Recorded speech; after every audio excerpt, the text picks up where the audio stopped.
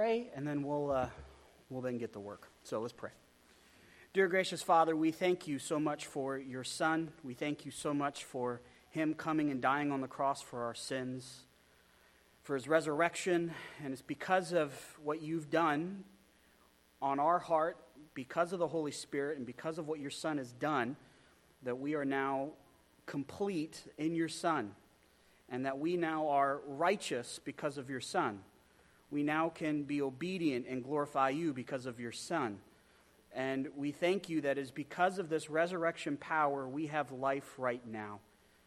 We're so very thankful for this. I'm very thankful that I have a family, brothers and sisters in the Lord, who see and share the same thing and have the same mind concerning this truth, that your Son is risen, and that through him and through what he's done on the cross, we can have newness of life, and with that comes then the hope of resurrection ourselves. We just thank you and love you in your Son's name. Amen. If we were living back in the olden days, whenever that was, the church would teach that you would have to travel to some special place. And as you traveled to some special place and you said some sort of special prayer to some sort of relic, I think at one time 14 out of the 12 apostles were buried in Spain, so that was neat. You could go to one of those places, you could see some of that, and the church would say, by doing this you gain some great spiritual benefit. There's some great treasure chest for you in heaven because you saw the bones of one of the apostles. I am so thankful that that is not the case. And I'm so very thankful that our treasure is found in Christ, and that all those other things are spiritually bankrupt. Now, before we start saying, well, praise the Lord, I didn't live in the medieval time and I wasn't under that theology, we still do that. Now, it might not be as extreme as going to see one of the 14 out of the 12 apostles that lived in Spain. But we still do stuff like that, right? We have certain rituals, we have certain things that we do, and we think, well, if I just say this ritual, if I just do this thing, hey, I'm peachy keen, right? I get into some sort of jet stream of holiness, and I just got to say it just the right way, and in saying it the right way, looking at it the right way, then all of a sudden I get some sort of spiritual benefit because there's some great spiritual treasure. Once again, I'm very thankful for the Lord Jesus Christ because he is the true treasure. This morning, we're going to look in the book of Philippians chapter 3. We're going to see how Jesus Christ is the true treasure. And friends, as I was thinking about it this morning, I'm not convinced that any of us really struggle on identifying what the treasure is. In fact, if we were to poll everybody as you walked in and say, what's the greatest treasure? I think all of us would say Christ.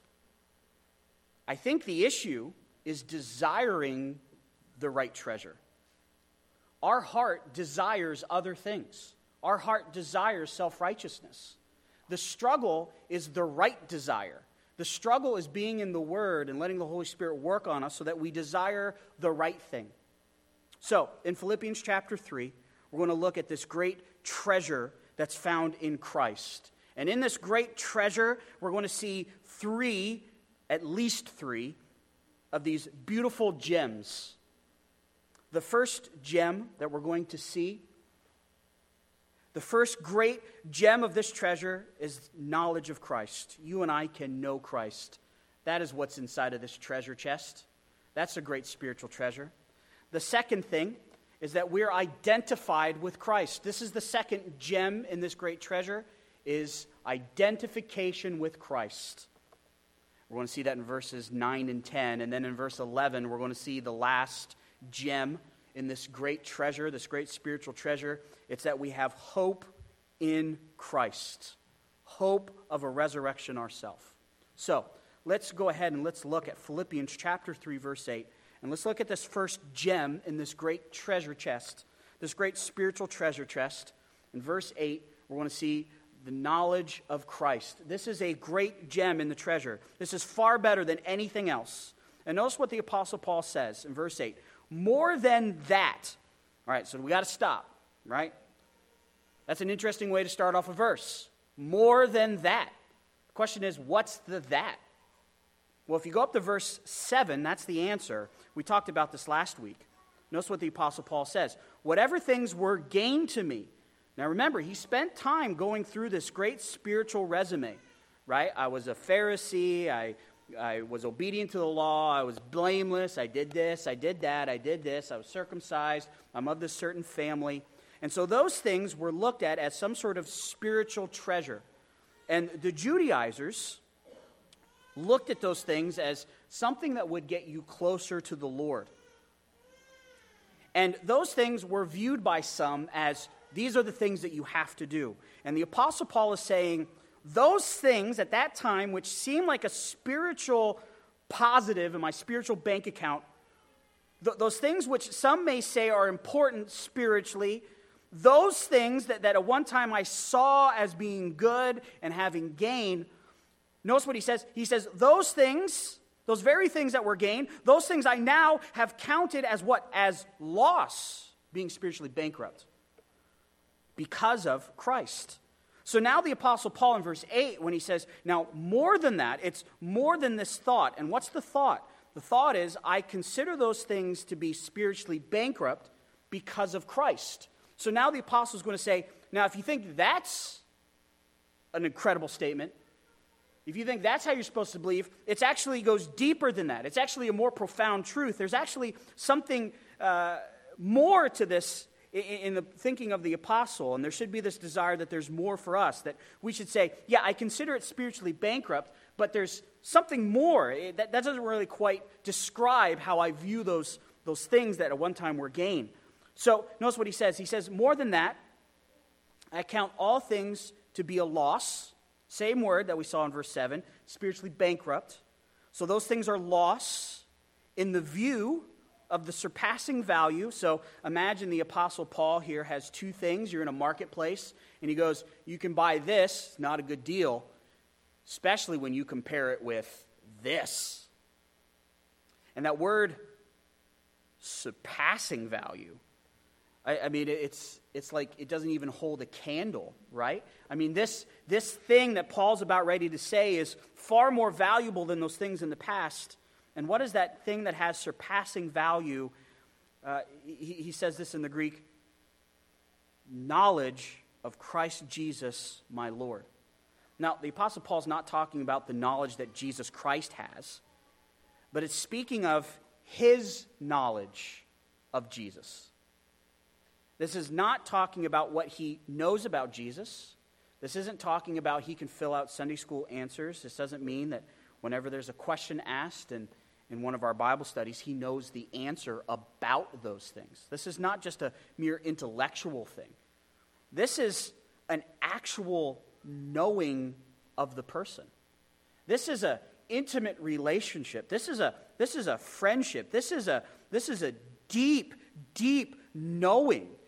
To know Christ and to have knowledge of Christ is to know how he thinks, to know how he would react, to know what his likes and dislikes are, to know his goals. It's to spend time with him. That's what it means to know Christ.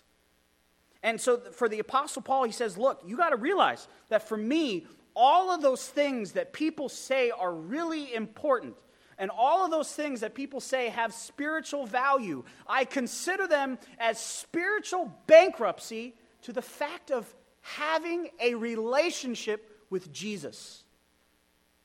Knowing Jesus trumps all those other things. Incredible statement. And to be honest, I really wish I could always echo that thought. Right?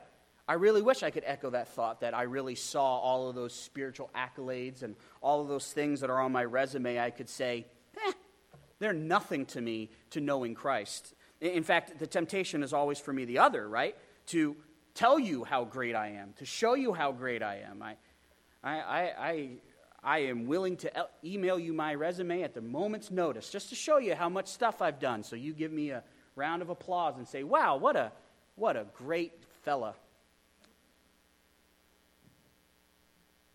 That's not the heart we should have, though, right? The heart we should have is, all that stuff puts me in spiritual debt. It puts me in spiritual debt because that, going after those things and relishing who I am based off of my own power, actually devalues Christ and actually hurts my relationship with the Lord Jesus Christ. To him, knowing Jesus is the greatest thing. But then he goes more, because he's still under that thought of more than that.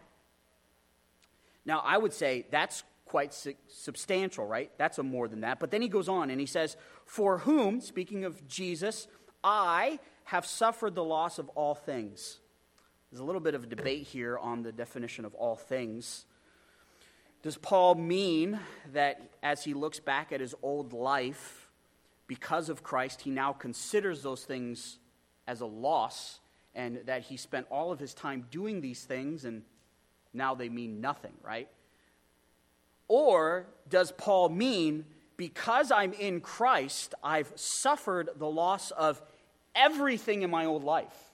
Like, is he talking about how there's just this complete loss of everything? Question is, which one is it? And I would say it's both. I don't know how you could say it's one or the other. It seems both.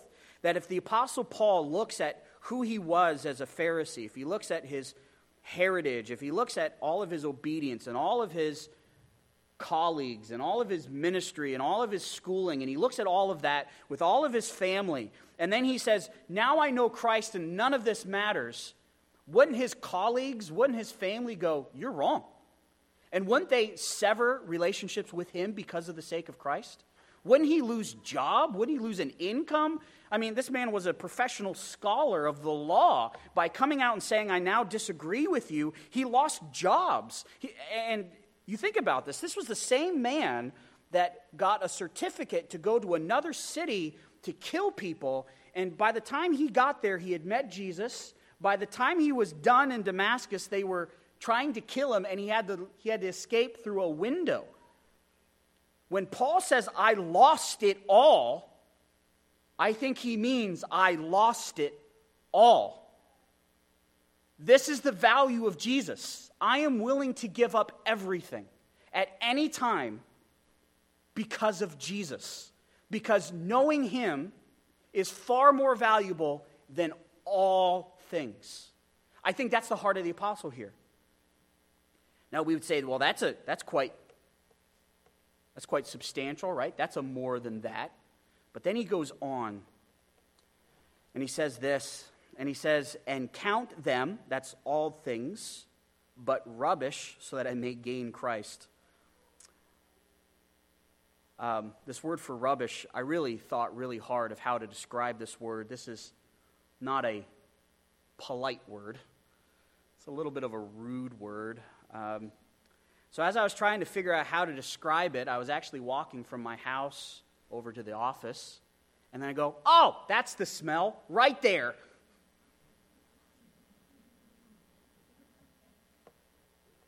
That's the word that's being used here. Now, I don't know about you, but I don't get very excited when I smell that smell. And I don't go, man, I wish I could bottle that and sell that, because I think other people will enjoy that. And I don't think many of you like that smell. In fact, I've had to, we moved outside and I'm saying hi to everybody and bye as you're leaving. And there's been a couple Sundays where it's been really tough to be outside saying hi to you because the cows. So there's a sense that when I smell that, when I think of that, whatever that is over there that the cows leave behind, there's a sense of, I don't like it, I want to get away from it, I want to do everything I possibly can not to smell it, not to see it. I don't want it around me. It's repugnant, right? You don't want to be around it. So Paul, using this word, he says, I count all of those things as rubbish. So think about how you think of cow manure. That is how he thinks of all of the things that he has done in the past. This is not something you collect to give out as gifts. This is something that you try to remove away from you. And he says, I count these things as rubbish So that, here's the reason, that I may gain Christ. Now this is incredibly profound. He not only just considers them spiritually bankrupt, he not only considers them as being low value compared to just knowing Christ, he considers them absolutely repugnant, something that he cannot stand. And the reason he cannot stand it is because the implication is that it is standing in the way of him coming to know Christ. This self-righteousness keeps him from that knowledge of Christ. Now, we would say at the time when Paul's writing this, he already knows Christ. So then it's really interesting that he would say that I may gain Christ. And the question is, what does Paul mean? This is the thought. He has Christ, but he wants more. He knows Jesus, but he wants to know more. That's his desire. That's the treasure. And you can't see this treasure until you remove all that self-righteousness. And you can't see all that self-righteousness until the Lord works on your heart. So what's the incredible treasure? Knowing Christ. Having a relationship with the Lord Jesus Christ. This is that act where there was that moment where we realized that we were sinners and that we were separated from a holy God. And because of his great love for us, he sent Jesus Christ to come and die on the cross for our sins, to be buried, and then raise again on the third day. And that if I place my trust solely on the person and work of Jesus Christ and him alone, I now know him. I'm now in a relationship with him. And I now can grow in that relationship with him. And I grow in that relationship because of the indwelling Holy Spirit, time in the Word, time in prayer. That's how we grow. That's how we get to know our friend, is through the Word. It's an incredible treasure. Incredible treasure that all of us should be willing to sell the entire world for, just to know Jesus. And if that was all that the text said, and I didn't know anything else, I would say that is an incredible treasure. But our Heavenly Father likes to give lots of gifts. He doesn't like to just give you one gem. He wants to give you a whole bunch of gems. And now there's this other thing. Notice this other gem that's found here in verses 9 through 10. I love it. And he says, and may be found in him. So the Apostle Paul realizes that it's all of this self-righteousness keeps him from knowing Christ. It hurts his relationship as a believer. He also realizes that having all of this self-righteousness keeps him from being found in Christ. The question is, what does it mean to be found in Christ? Really what I think this means is it means to be identified with him. I'm in him. When somebody should, the idea is this, is when somebody thinks of a believer, they should see Jesus. They should think of Jesus. It speaks of us being vitally tied to him, so that when Christ died, it was as if I died. When Christ rose from the dead, it was as if I rose from the dead. When Christ reigns in the future, I will reign with him. His fate is my fate. I am becoming like Christ. That's what he's doing. I'm being conformed to him. So I'm identified with him. I'm becoming one with him. There's this inseparable union that the believer has with Christ. Paul uses numerous examples to describe this being found in him. Maybe the most profound is that which is found in Ephesians chapter 5. You remember that passage where it talks about husbands and wives, and he's talking about a marriage, and the Apostle Paul goes, the marriage, our earthly marriages, are a picture of a greater reality of our relationship with the Lord. So as we think about marriage and as we would grow closer, as one spouse would grow closer with another, that is a small picture of the greater reality between the believer and the church and Christ. What is the Apostle Paul? What is his great desire? His great desire is to be found in Christ and to continue to look for Christ and continue to relish and grow and deepen in this identification in Christ. He wants to become more conformed to Christ. He wants to he wants to become like Christ. He wants to understand that union. He wants to have a deeper understanding of that union. So he wants to be found in him. Now, he continues to talk about what does this mean, because notice what he says in the next part of verse 9. So what does it mean to be found in him? Well, he says, not having a righteousness of my own derived from the law. So in the Apostle Paul's mind, identification with Christ, this identity that I have in Christ, is not based off of my good deeds that I do apart from the Spirit and apart from God's Word, right? Anytime that I try to establish myself as a good person, independent of God, independent of the Holy Spirit's work, I'm trying to establish my own righteousness. If I'm trying to establish my own righteousness, I am not fully living out my identity with Jesus Christ, because I'm trying to establish my own identity. I am righteous by myself, and it is as if you are saying, I can be righteous apart from Christ. And if you can be righteous apart from Christ, do you really need Christ? That's the logic. So the Apostle Paul says, I want to be identified with Christ, not establishing my own. So then what kind of righteousness does he want? Notice what he says. He says, but that which is through faith in Christ, the righteousness which comes from God on the basis of faith.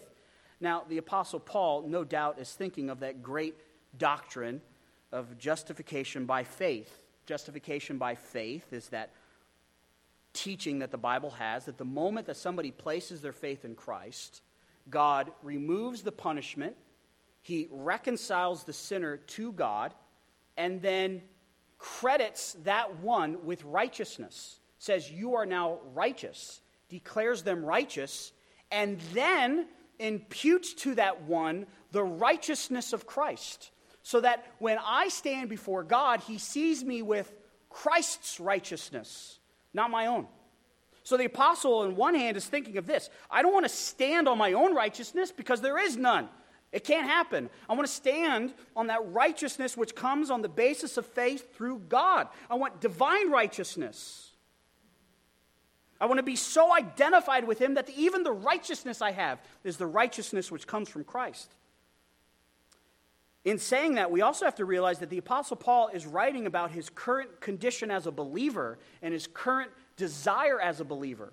So the question is, what does it mean to, as a believer, to have a current desire to have a righteousness which comes by faith, this righteousness which comes by the righteousness of God? Once again, I think the Apostle Paul, in another place, explains this reality. He uses a different metaphor. He uses the metaphor of fruit. Remember when we talked about the fruit of the Spirit in the book of Galatians? Something is a fruit because it's a product of something, right? It's produced. The Holy Spirit produces those fruits in us. Those are the things that naturally come out. And so as a believer, that's what I want. I want those righteous acts. Those righteous acts come from the Holy Spirit. And as I step out in faith, doing what he asks me to do, not walking into temptation, there is this product of righteousness. That's what Paul wants. He wants more of that.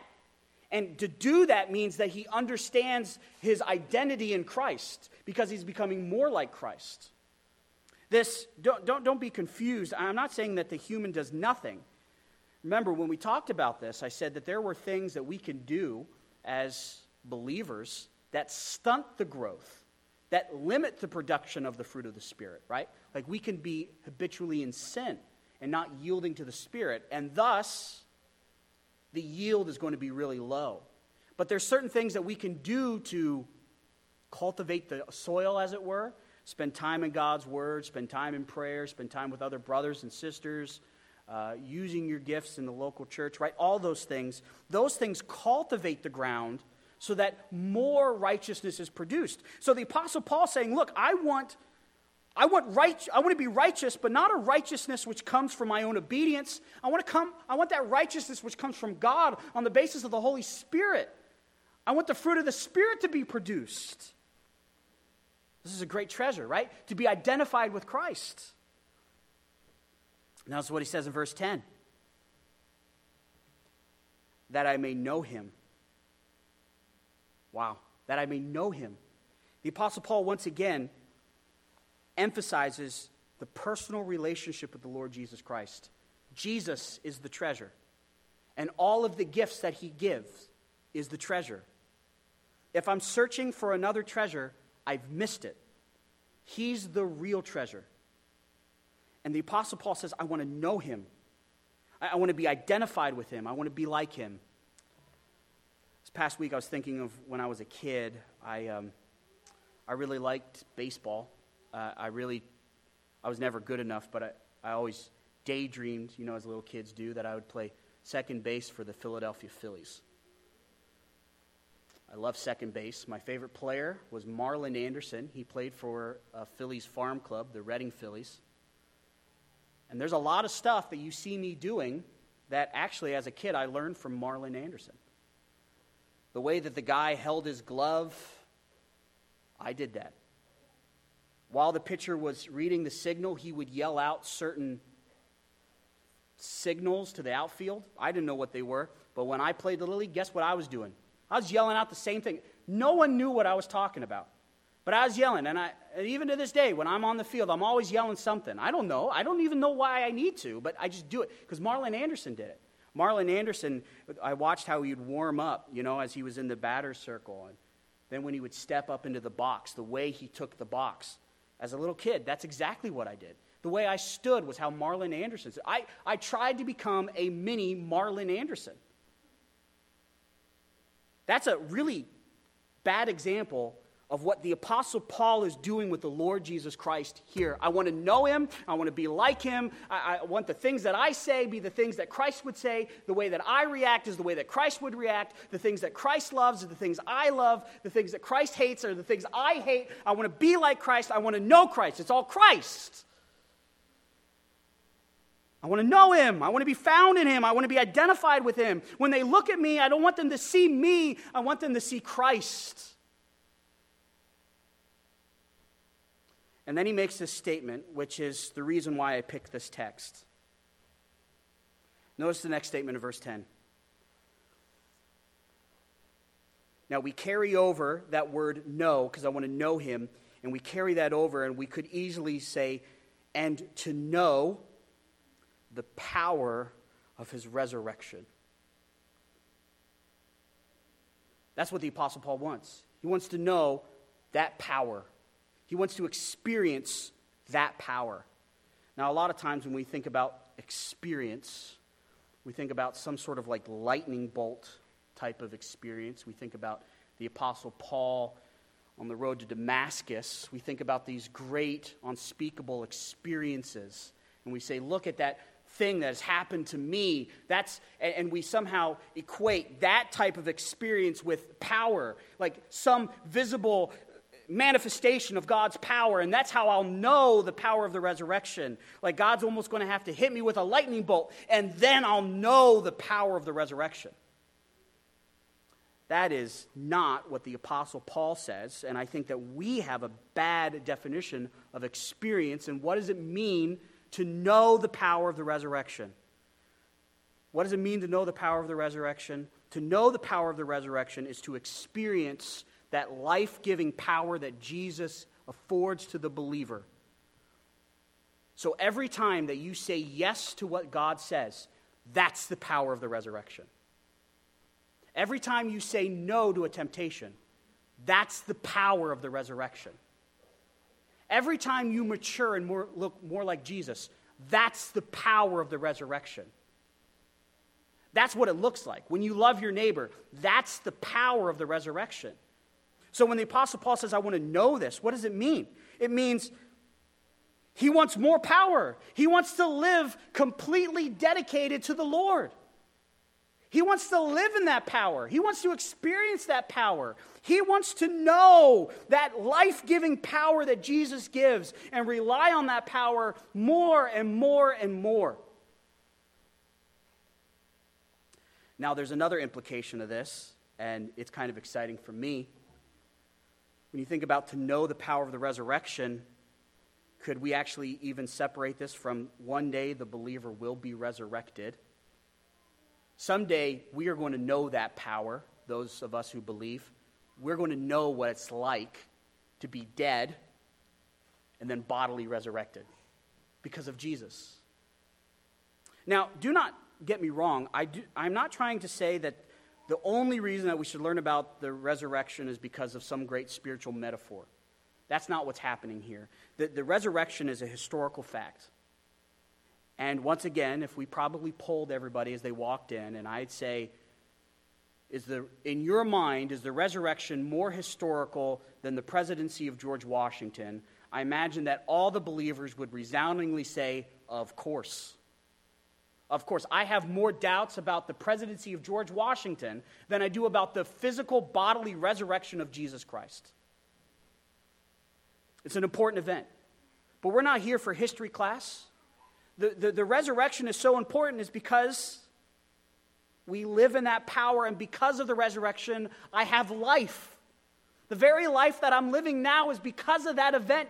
Jesus rose from the dead. And when he rose from the dead, it vindicated what he did on the cross. And by vindicating what he did on the cross, that means that I am forgiven and at one with God. It also means that every moment I now have this newness of life.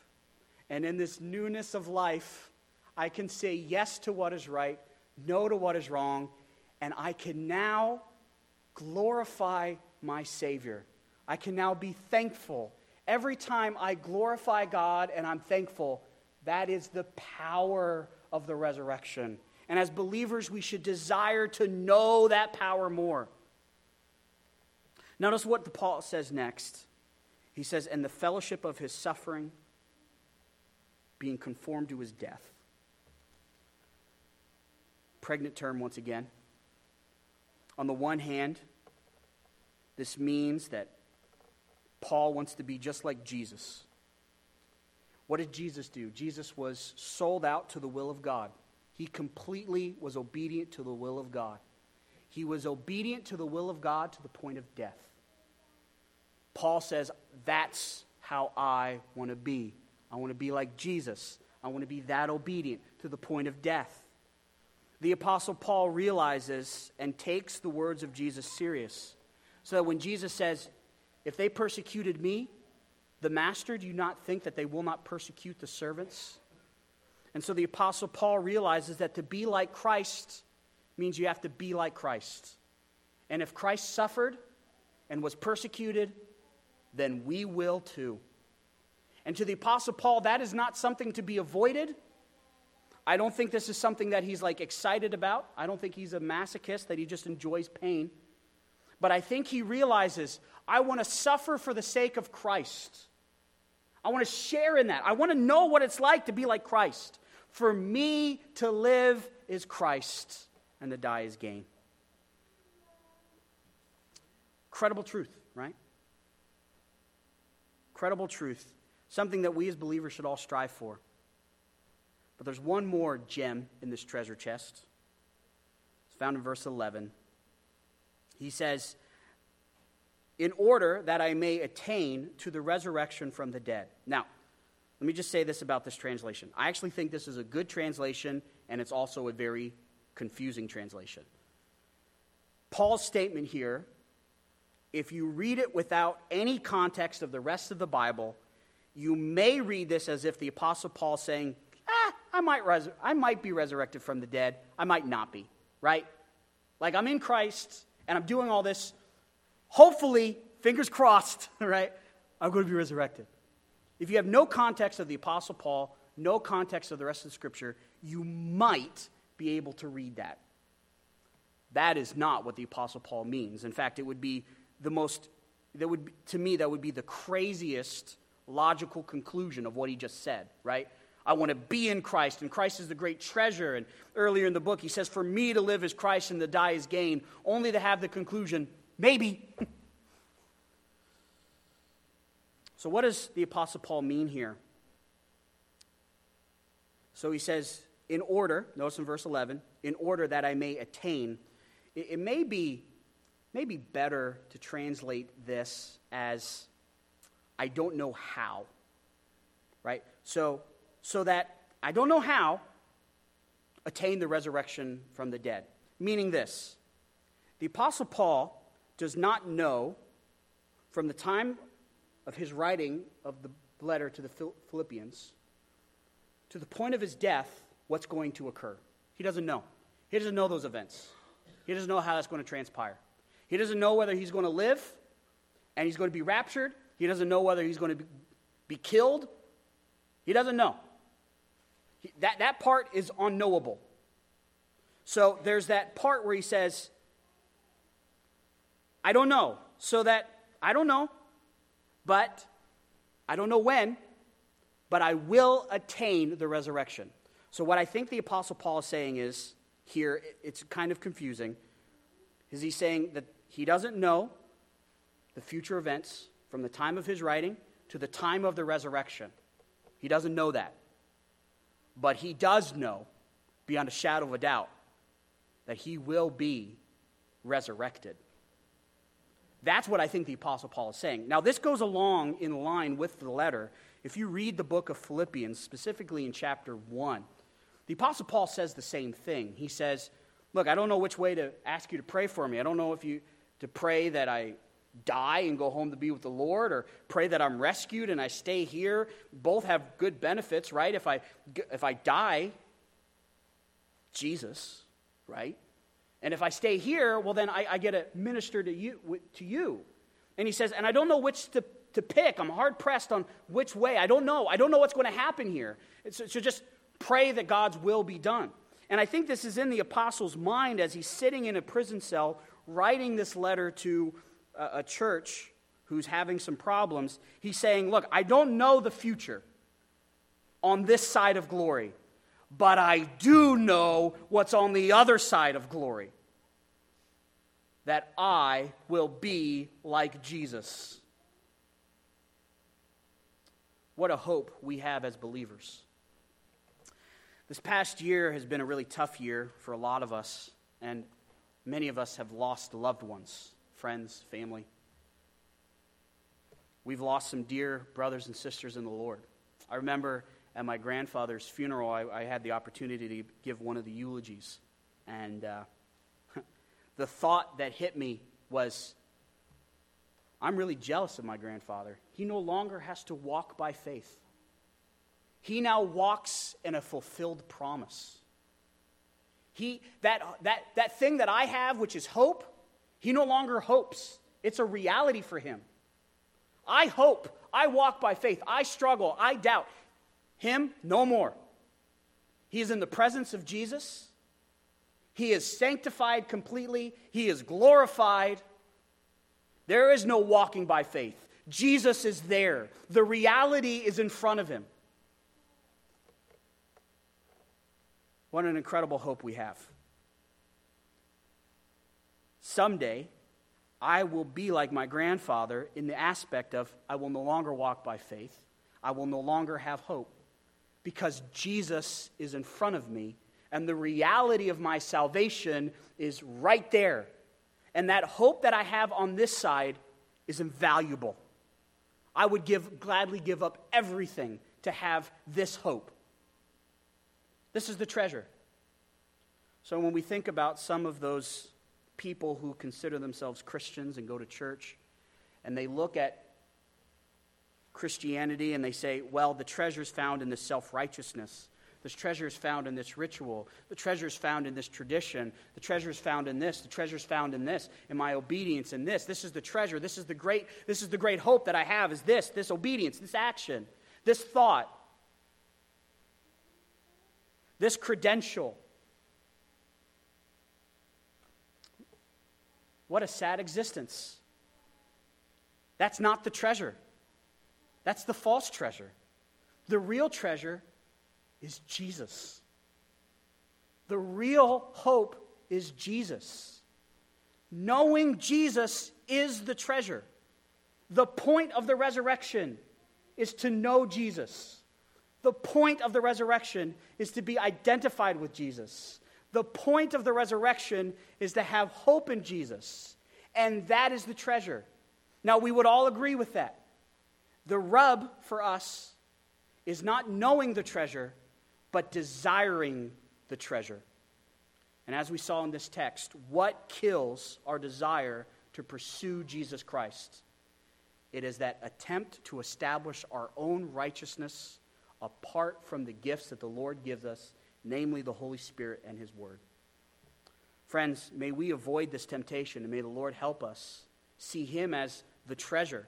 And may we not value our credentials, our history, our past, our acts of past righteousness and acts of past times that we didn't fall into a temptation.